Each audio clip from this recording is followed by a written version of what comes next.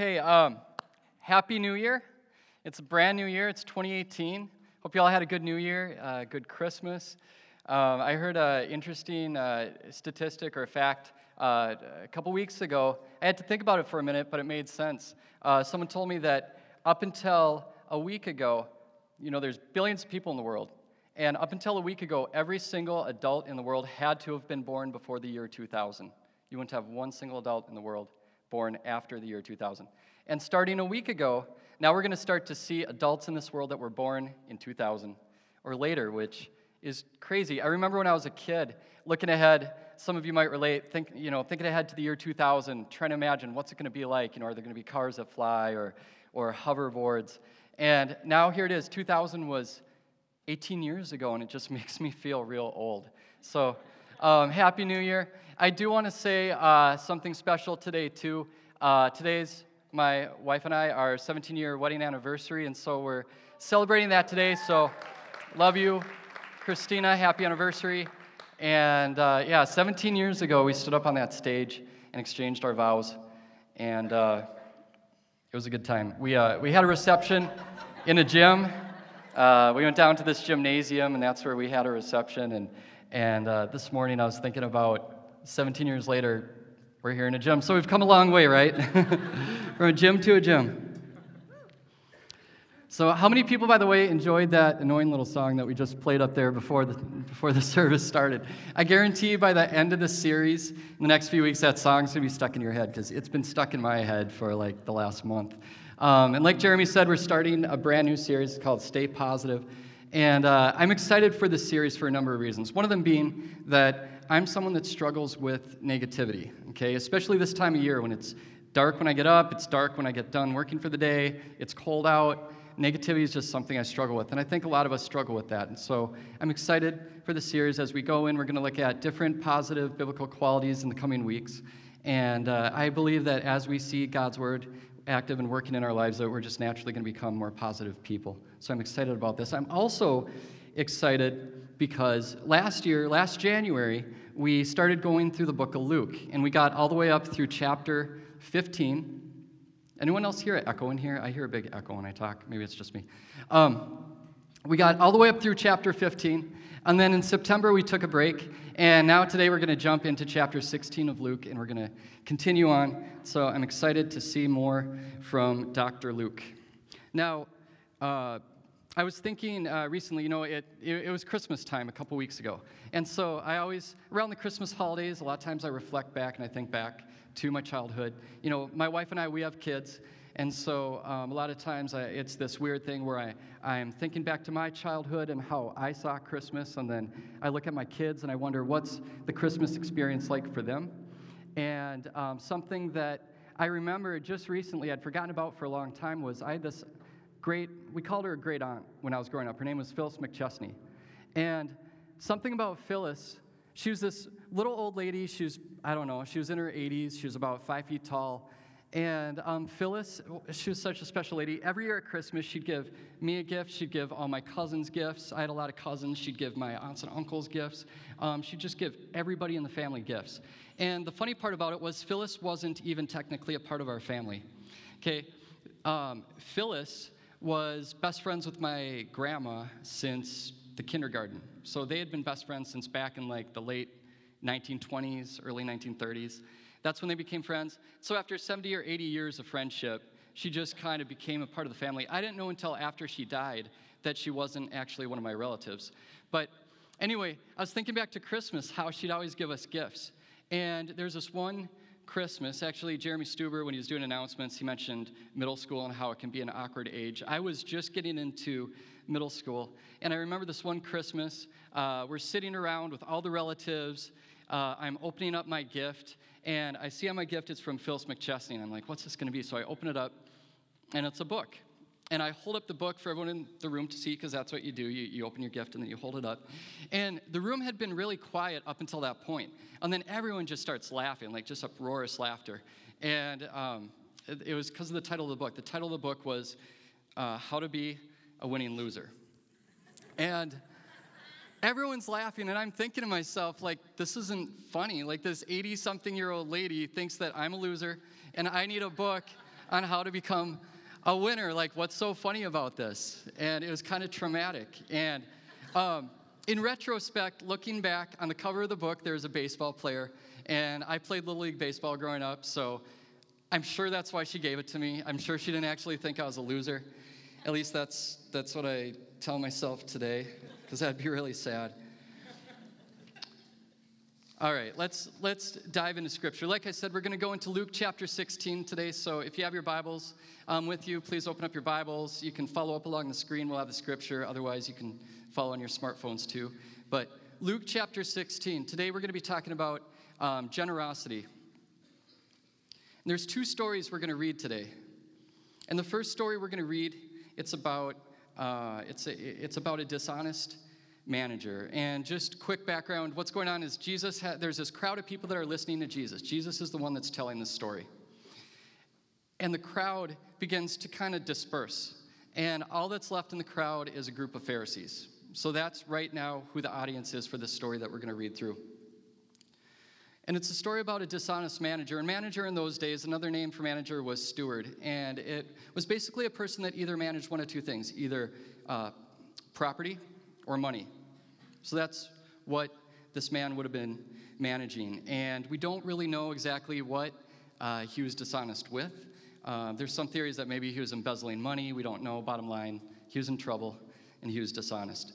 And so in verse 1 it says, he also said to the disciples, this is Jesus speaking, there was a rich man who had a manager, and charges were brought to him that this man was wasting his possessions. And he called him and said to him, what is this that I hear about you? Turn in the account of your management, for you can no longer be manager. And so he says these three words. He says, give an account. Give an account. And these are three words that we're all going to hear someday. We're all going to stand before God someday, and God's going to ask us, or He's going to tell us to give an account. And for a lot of us, I think we imagine ourselves standing before God, coming up with excuses why we did all the bad things that we did, explaining those away. God, this is why I was speeding that one day, or this is why I cheated on that test, or God, this is why that one day I cheered for the Green Bay Packers. God, these are why I did. Just kidding. These are why. This is why I did the bad things that I did. But we're also going to have to give an account to God for the things that we didn't do. Okay? We're going to have to explain to God. God's given us all resources, and we're going to have to explain to God why we didn't use some of the resources that He gave us. There's a great influential English pastor. Maybe you've heard of him. His name was Charles Spurgeon. He was very influential over in Europe, in England. He died in 1892. When this pastor died, over 60,000 people came and paid their respects at his funeral, and 100,000 people lined the streets to pay their respects during the funeral procession. Charles Spurgeon once said that every single one of us at some point, we're going to have to give an account for our time, for our talent, and for our influence. For time, for our talent, for influence. And what we need to understand about those things too is that every single one of those are finite things. Like, they're all going to run out.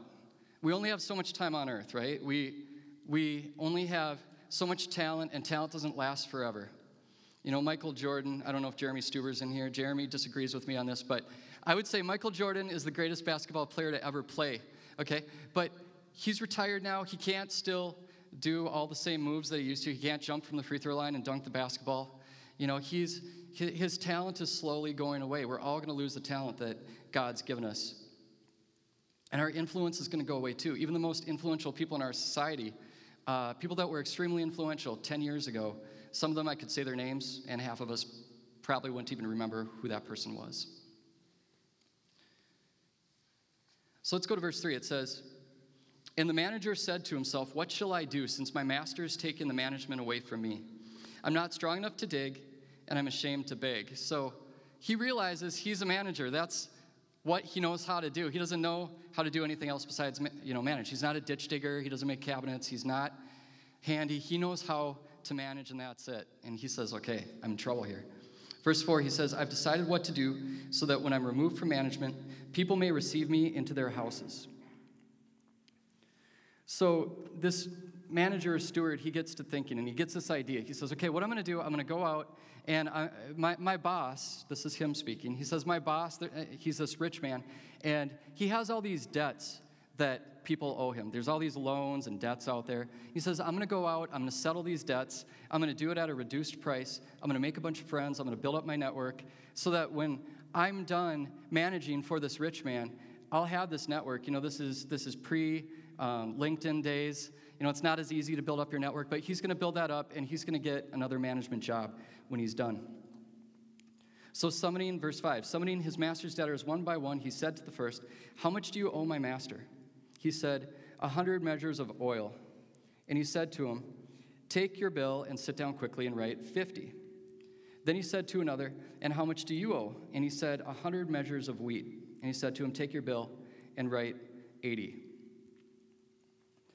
And there's different theories about what he's doing here, but the most credible theory out there, what he's doing is this dishonest manager, the way that he would make his money would be by collecting on the interest that was owed on these debts. And so what he's doing here, he's cutting out the interest that's owed. He's collecting the money that was originally given out by his boss, and then he's just forgoing his profit. He's forgoing his kickback, his commission, whatever you want to call it. But he's okay with that because he knows that this is going to set him up good for the future. Verse 8 says, the master commended the dishonest manager for his shrewdness, for the sons of this world are more shrewd in dealing with their own generation than the sons of light. And honestly, this part always confused me because while technically the rich man and Jesus, when he's telling this story, he doesn't approve of the guy's conduct. He does approve of his shrewdness. And I was thinking, why is being shrewd such a good thing? Okay, but there's some people that say being shrewd is a good thing. Like, there's this furry little animal, if you want to put that slide up. He would say that being a shrew is a good thing, right? That's a good thing. He's a shrew, okay. Or what about, we have another slide you can pop up there. This guy would say that being shrewd is a good thing. Dwight Schrute. If you've seen The Office, you get it. No, but in all honesty, being shrewd is a good thing. Because Jesus says the sons of the world, which are the businessmen of Jesus' day, he says they're bolder, they're wiser, and they're more forward-thinking than the people of God, which I think would have been like a punch to the gut to hear that. But it always amazes me, the things that applied in Jesus' day, it seems like there's some things that they still, they apply today, human nature, the way that things work. I was thinking about today, business folks today in general, and I don't want to offend anyone, but if you took 100 business folks or salespeople and you took 100 average Christians, I'm guessing that the business people would be more dedicated to reaching some of their goals than we are as Christians to living out the commandments that Jesus has given us. Jesus told us to love our neighbors as ourselves. He told us to go out and to take care of the least of these, to take care of the poor and the hurting. And I just think that we have a long way to go. I have a long way to go. I heard a interesting statistic recently. I don't know if this is true, but it wouldn't surprise me. I was reading that Coca-Cola is more widely distributed throughout the world than the gospel of Jesus Christ. It's just hearing this sugary soft drink. There's more people that have access to a carbonated beverage than to hear the good news of Jesus Christ. And I think that just goes to show business people are great at getting out there. They're just going to go and they're going to hit the streets and they're going to work hard. They're going to accomplish what they need to. Christians, for some reason, a lot of times we're just relaxed and we just don't, feel that fire and that urgency to get out and do what we need to do.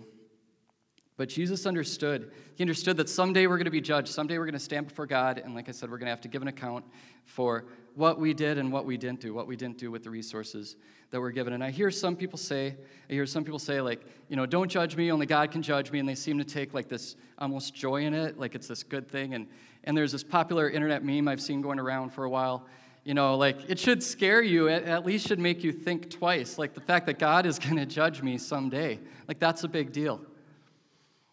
And while it can be scary, and it should cause us to pause and evaluate how we're living out our Christian walk, on the flip side, it can be a point of joy, too. If we're taking what God has given us, and if we're really dedicated to living our lives like Jesus, and if we're looking out for the hurting, for the broken, for the people that need help, if our heart's out there and we're doing the best that we can while following Jesus, I think that someday, we will stand before God and he'll say, well done.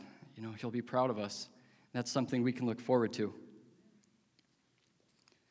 Let's go to verse 9. He says, and I tell you, make friends for yourselves by means of unrighteous wealth, so that when it fails, they may receive you into the eternal dwellings. And now Jesus here, he isn't advocating acquiring unrighteous wealth, but he is telling us, again, that we need to take the resources that we have now and use it and plan ahead for eternity. Verse 10 says, one who is faithful in very little is faithful in much, and one who's dishonest in very little is also dishonest in much. And we see here that money is considered, material possessions are considered what he calls the least of things. Okay, so we have these material possessions we've been given, but those are small things compared to the greater spiritual things. And what Jesus is saying here is, if we want to be entrusted with the greater spiritual things, we need to show God that we can manage the least of things, the smaller material things. What are we going to do with those things?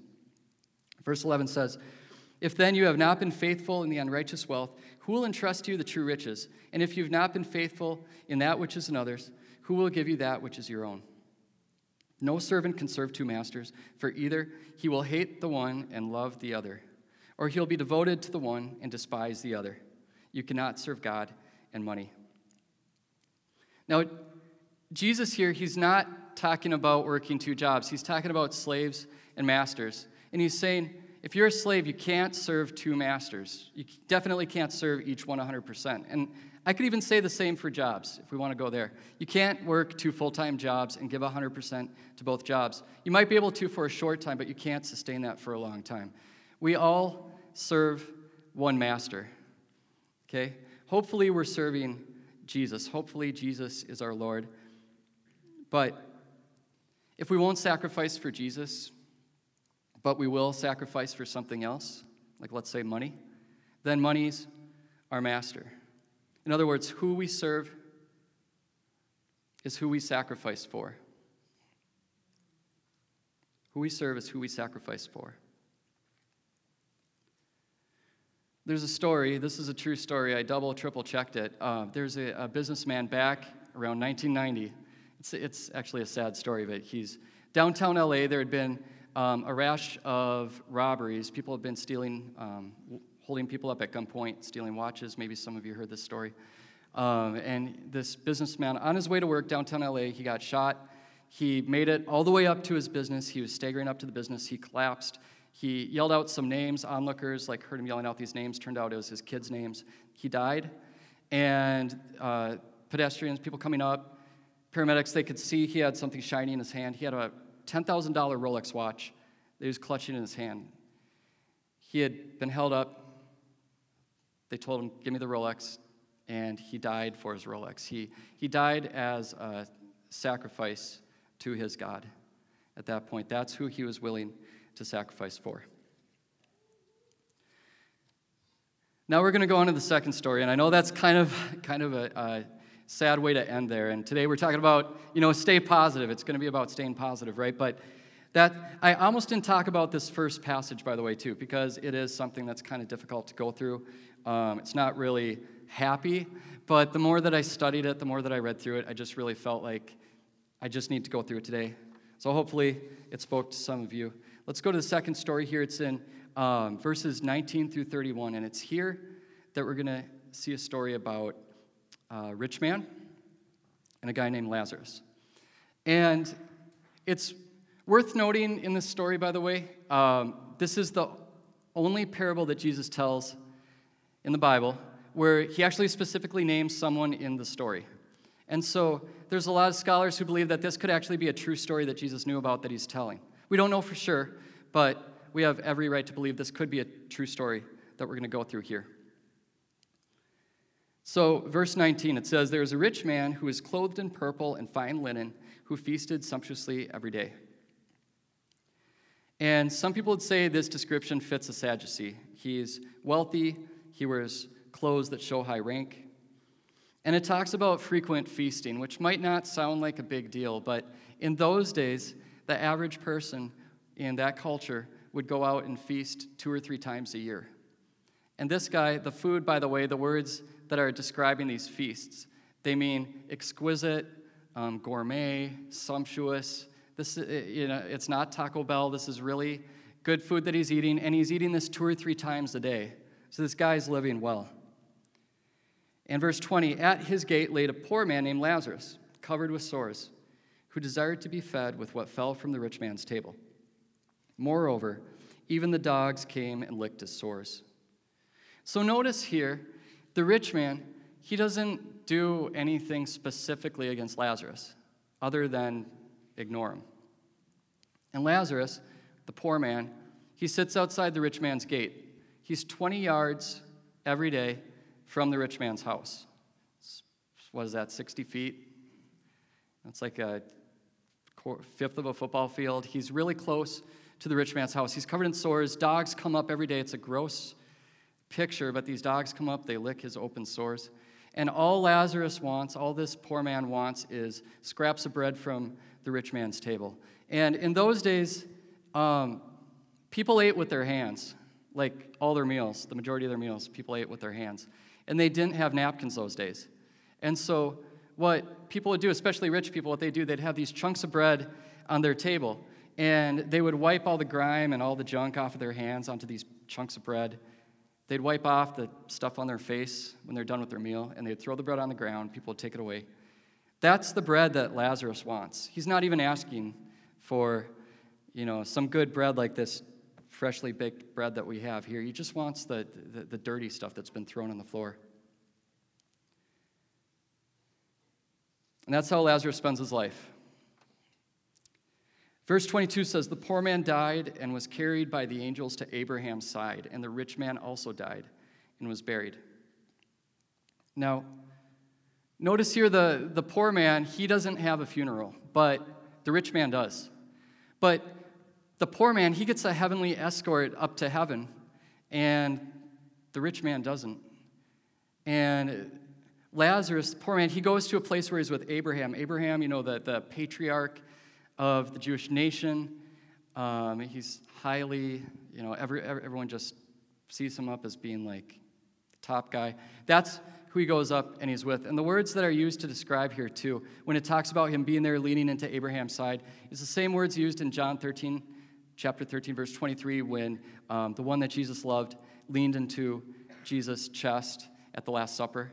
And it's a sign of intimacy, of safety, comfort.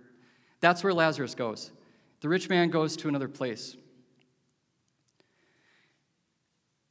And I'm sure the rich man, I'm assuming, he probably wasn't expecting to go to this other place. But something we can't assume here, we can't assume that Lazarus was saved because of his poverty. And we can't assume that the rich man was condemned because of his riches. Because it's assumed that Lazarus must have had a close, real relationship with God. And it's assumed that the rich man didn't. And I believe if the rich man really did have a close relationship with God, I hope that he would have been out there actually helping Lazarus. Verse 23 says, in Hades, being in torment, he lifted up his eyes and saw Abraham far off and Lazarus at his side. And he called out, Father Abraham, have mercy on me, and send Lazarus to dip the end of his finger in water and cool my tongue, for I am in anguish in this flame.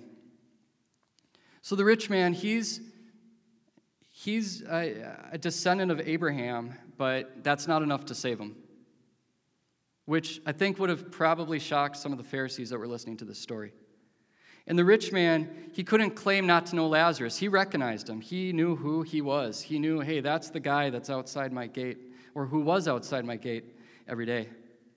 And I think the Pharisees and the people hearing this story, they probably would have caught the irony that in this life, you had Lazarus, the poor man, who was 20 yards away from the rich man, yet there was this gulf between them that Lazarus couldn't cross. And then you go to the afterlife, and you have the rich man and Lazarus, and they can see each other, they can talk to each other, but he can't cross that gulf.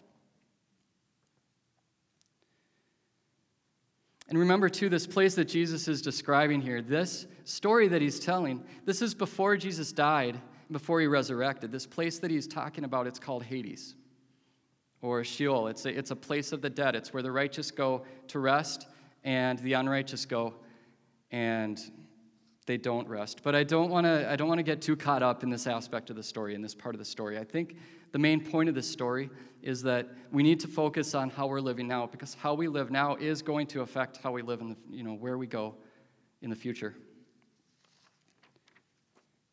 And I think it's so interesting, too, as we read through it, we see that the rich man still has this sense of entitlement even after he dies. He still sees Lazarus as a servant. So his heart, his attitude, that carries with him from this world into the next. Verse 25, but Abraham said, "Child, remember that you in your lifetime received your good things, and Lazarus in like manner bad things. But now he's comforted here, and you are in anguish." And it's here, too, that we see a big distinction. If we can just think back to the first story I talked about the dishonest manager. In the first story, we see the dishonest manager, he takes the resources that he has now, and he uses it, and he plans for the future. And in the second story, we see there's this rich man, and he takes what he has and he uses it for the now. He uses it for himself. He's not concerned about others. Verse 26 says, "And besides all this, between us and you a great chasm has been fixed, in order that those who would pass from here to you may not be able, and none may cross from there to us." And I think here we see the finality of death. It doesn't say that he goes, the rich man goes, and he reincarnates, and he comes back, and he gets a second chance. It doesn't say that God said, okay, you know what, you messed up, I'm going to give you another chance. You can go back, you can redo things, you can take care of this poor guy. It's just he's done. He's not going back. Verse 27, "And he said, Then I beg you, Father, to send him to my father's house, for I have 5 brothers, so that he may warn them, lest they also come into this place of torment. But Abraham said, They have Moses and the prophets, let them hear them. And he said, No, Father Abraham, but if someone goes to them from the dead, they will repent.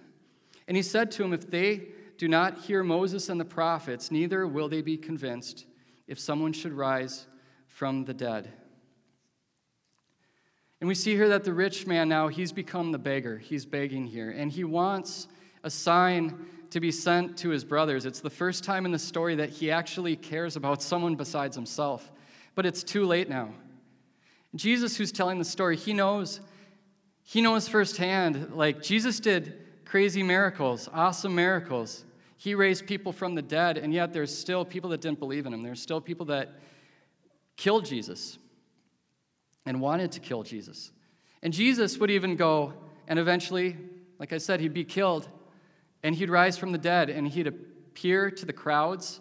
The Bible says he eventually appeared to 500 people, and still people didn't believe. And so sometimes we get this idea, and we think, if people could just see a sign that, they would turn to God, and they would go to God, and they'd change from their ways. And yes, sometimes maybe they would, but it's not a guarantee. And so that's our 2 stories. Those are the 2 stories that we're going through today. And I think it's a lot to digest. I think it reflects our world. There's a lot of brokenness in our world today. I think that we almost become immune to it. There's going all the way back to the Garden of Eden when Adam and Eve sinned, and sin came into the world. And with that came death and disease and destruction. We see it playing out everywhere in our world today. We see poverty. We see the homeless. We see addictions. We see people caught up in all kinds of destructive things. We see people caught up in addicted to substances. We see just, I don't know. You know what the world looks like. It's a tough world we live in, but the good news is that, God wins, God's already won. He's already won this thing, and it might not look like it now, but someday Jesus is coming back. The Bible tells us Jesus is coming back in Matthew chapter 25. It says Jesus is going to come back. And I was reading through Matthew chapter 25, verse 31 or 37, somewhere in there, and it's talking about Jesus when he comes back and how he's going to take the people and he's going to separate the sheep from the goats. And he's going to look at who he really knew. And it says that Jesus is going to say, who took care of the needy, who took care of the poor, who gave water and food to the thirsty and to the hungry, who helped those in need, who knew Jesus. You know, you can say you know Jesus, but I think it's in James, it says faith without works is dead. It says it somewhere in the Bible. I should probably look that up before I say that, but faith without works is dead, I know that much. And I want to be among the sheep. I want to be among the people that Jesus says, hey, well done. I gave you these resources. I gave you this time, these talents, this influence, and you actually did something with it. Just a little over a month ago, I went up to Duluth with my wife and my kids, and we met up with some good friends of ours. Anyone go to Bentleyville up in Duluth? It's a Christmas lights display up in Duluth. It was right after Thanksgiving. And we go up to Duluth. We meet up with some friends. We feasted at a restaurant. I had the fish and chips. It's pretty good. Afterwards, we go outside. It's nighttime. It's Duluth, so it's cold. It's dark. We're going out by the street, and my kids and our friends' kids, they've already gone across the street. They just zipped over there. I'm not sure why, but I see them over there, and there's a homeless man that's standing there with my kids. And just being honest, my first thought is, great, I'm going to have to go over there now and get him away. I don't want to give money to the homeless man. So I go across the street. I know I'm a horrible person, but I go across the street, and I walk up to them, and I'm like, hey, guys. I wave to the homeless guy. And he says hi, and I say, okay, guys, we got to go. And so we start walking away. And we're walking away, and I glance back, and I can see the homeless guy behind me. He's watching us. And my daughter, I asked her if I could share some of this stories. She's okay with this. I have a 12-year-old daughter named Maria. Maria stops me as we're walking down the sidewalk. She says, Dad, she says, I wanted to help that guy, but I got the feeling that you really didn't want me to. And I said, yeah, I don't. And she's like, why? And I said, well, here's the deal. Like, we could give him money, but if we give him money, he's going to spend the money on drugs. He's probably going to spend it on alcohol or cigarettes. We don't want to give that guy money. And Maria goes, Dad, she goes, you don't know that. And I go, yeah, I do. I said, I used to work at a drug and alcohol treatment facility at Minnesota Teen Challenge. I know what homeless people do with that money when they get it. And she said, that's not fair. She goes, Dad, that's not fair. You don't know that. You don't know what he's going to do with that money. How do you know that? And I said, you know what? We're not going to do this. We're not going to give him money. At this point, the homeless guy, he's gone across the street. I can see him on the corner. I can see people walking by. It's obvious he's asking them for money. No one's looking at him. Everyone's just putting their head down, walking by, or looking at their phones. And then I get this idea. We have this homeless pack, we call it. It's a Ziploc bag with toothpaste and socks and whatever homeless people would want. My wife and my kids had put it together months back, and it's always in our truck. We're always just waiting for a homeless person to give it to. And I said, hey, Maria, I know what, we can give him that homeless pack. How about that?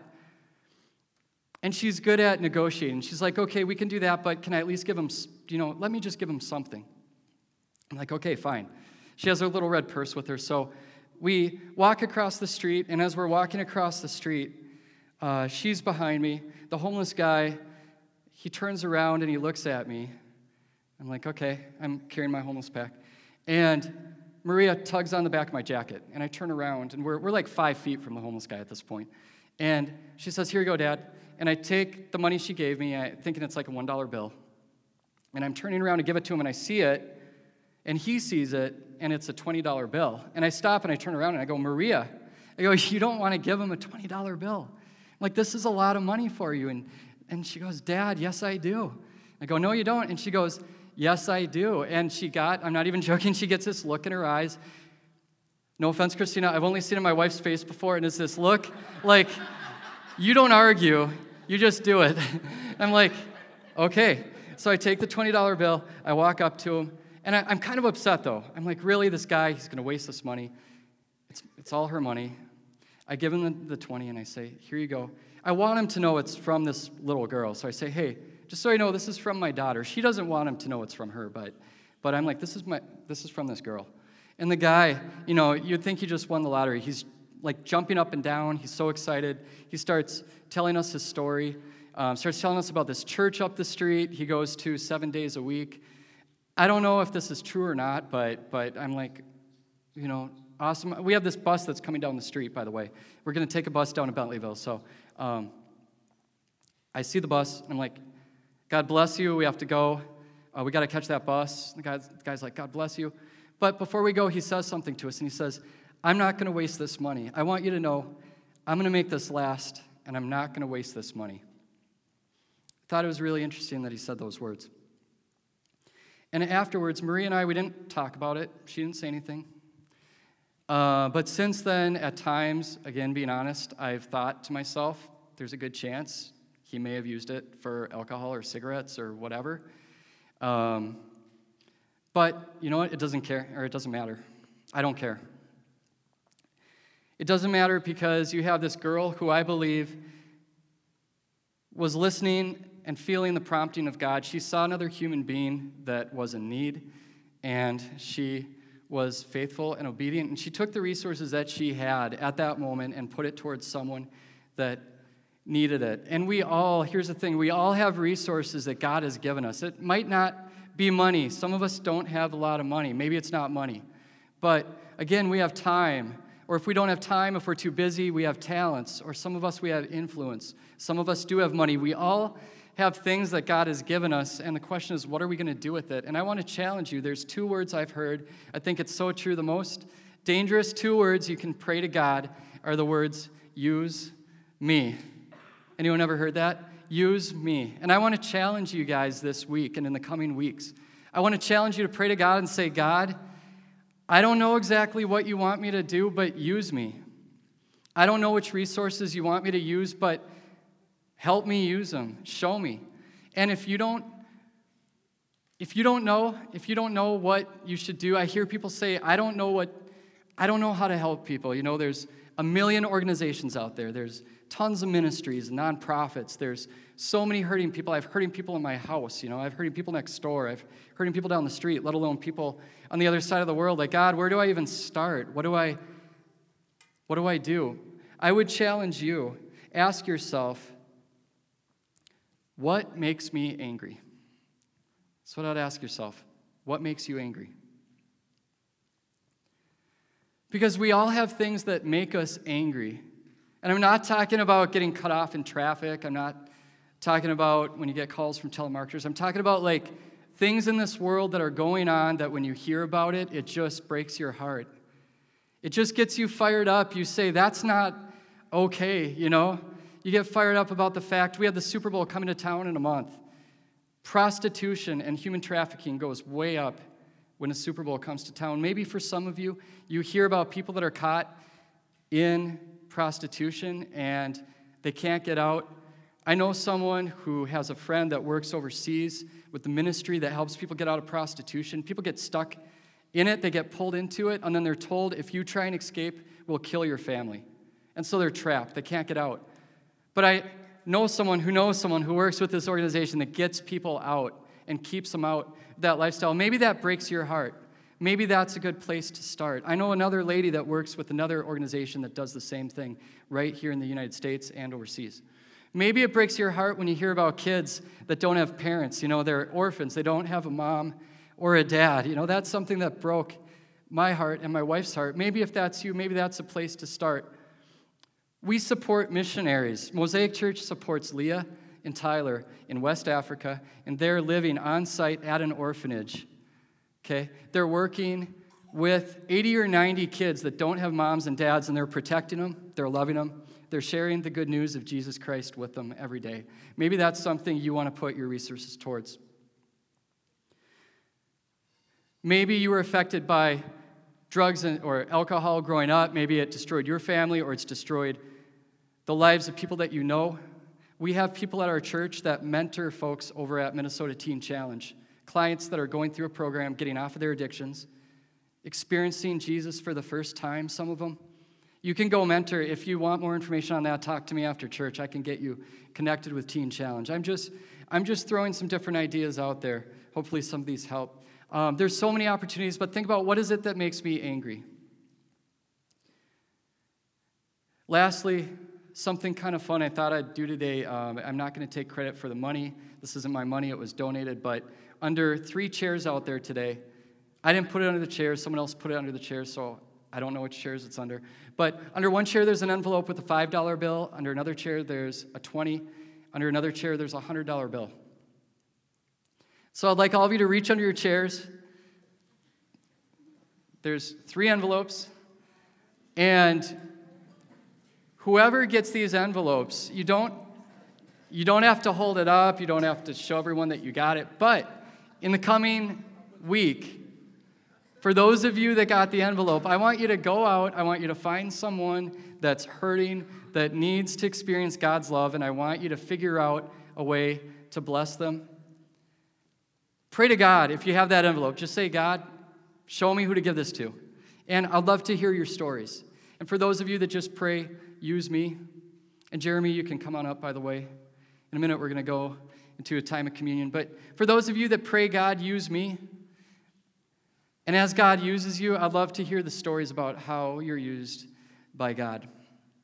And I truly believe that as we're used by God to bless others, to help other people come into a closer relationship with Jesus, I believe that we're going to naturally become more positive people as we are part of something bigger, as we're part of God's work here on earth. Again, things are bad in this world, but we can do something about it. We're supposed to do something about it. And so that's my challenge. That's my challenge for all of you today. Now, Jeremy, you can come on up. Like I said, we're going to go into a time of communion. For those of you that are maybe first-time guests today here, we want everyone to know you don't have to be a member of Mosaic Church to receive communion. We just ask that you be someone that recognizes Jesus as your Lord and Savior. And Jeremy, you know what? I'll let you take the rest from here.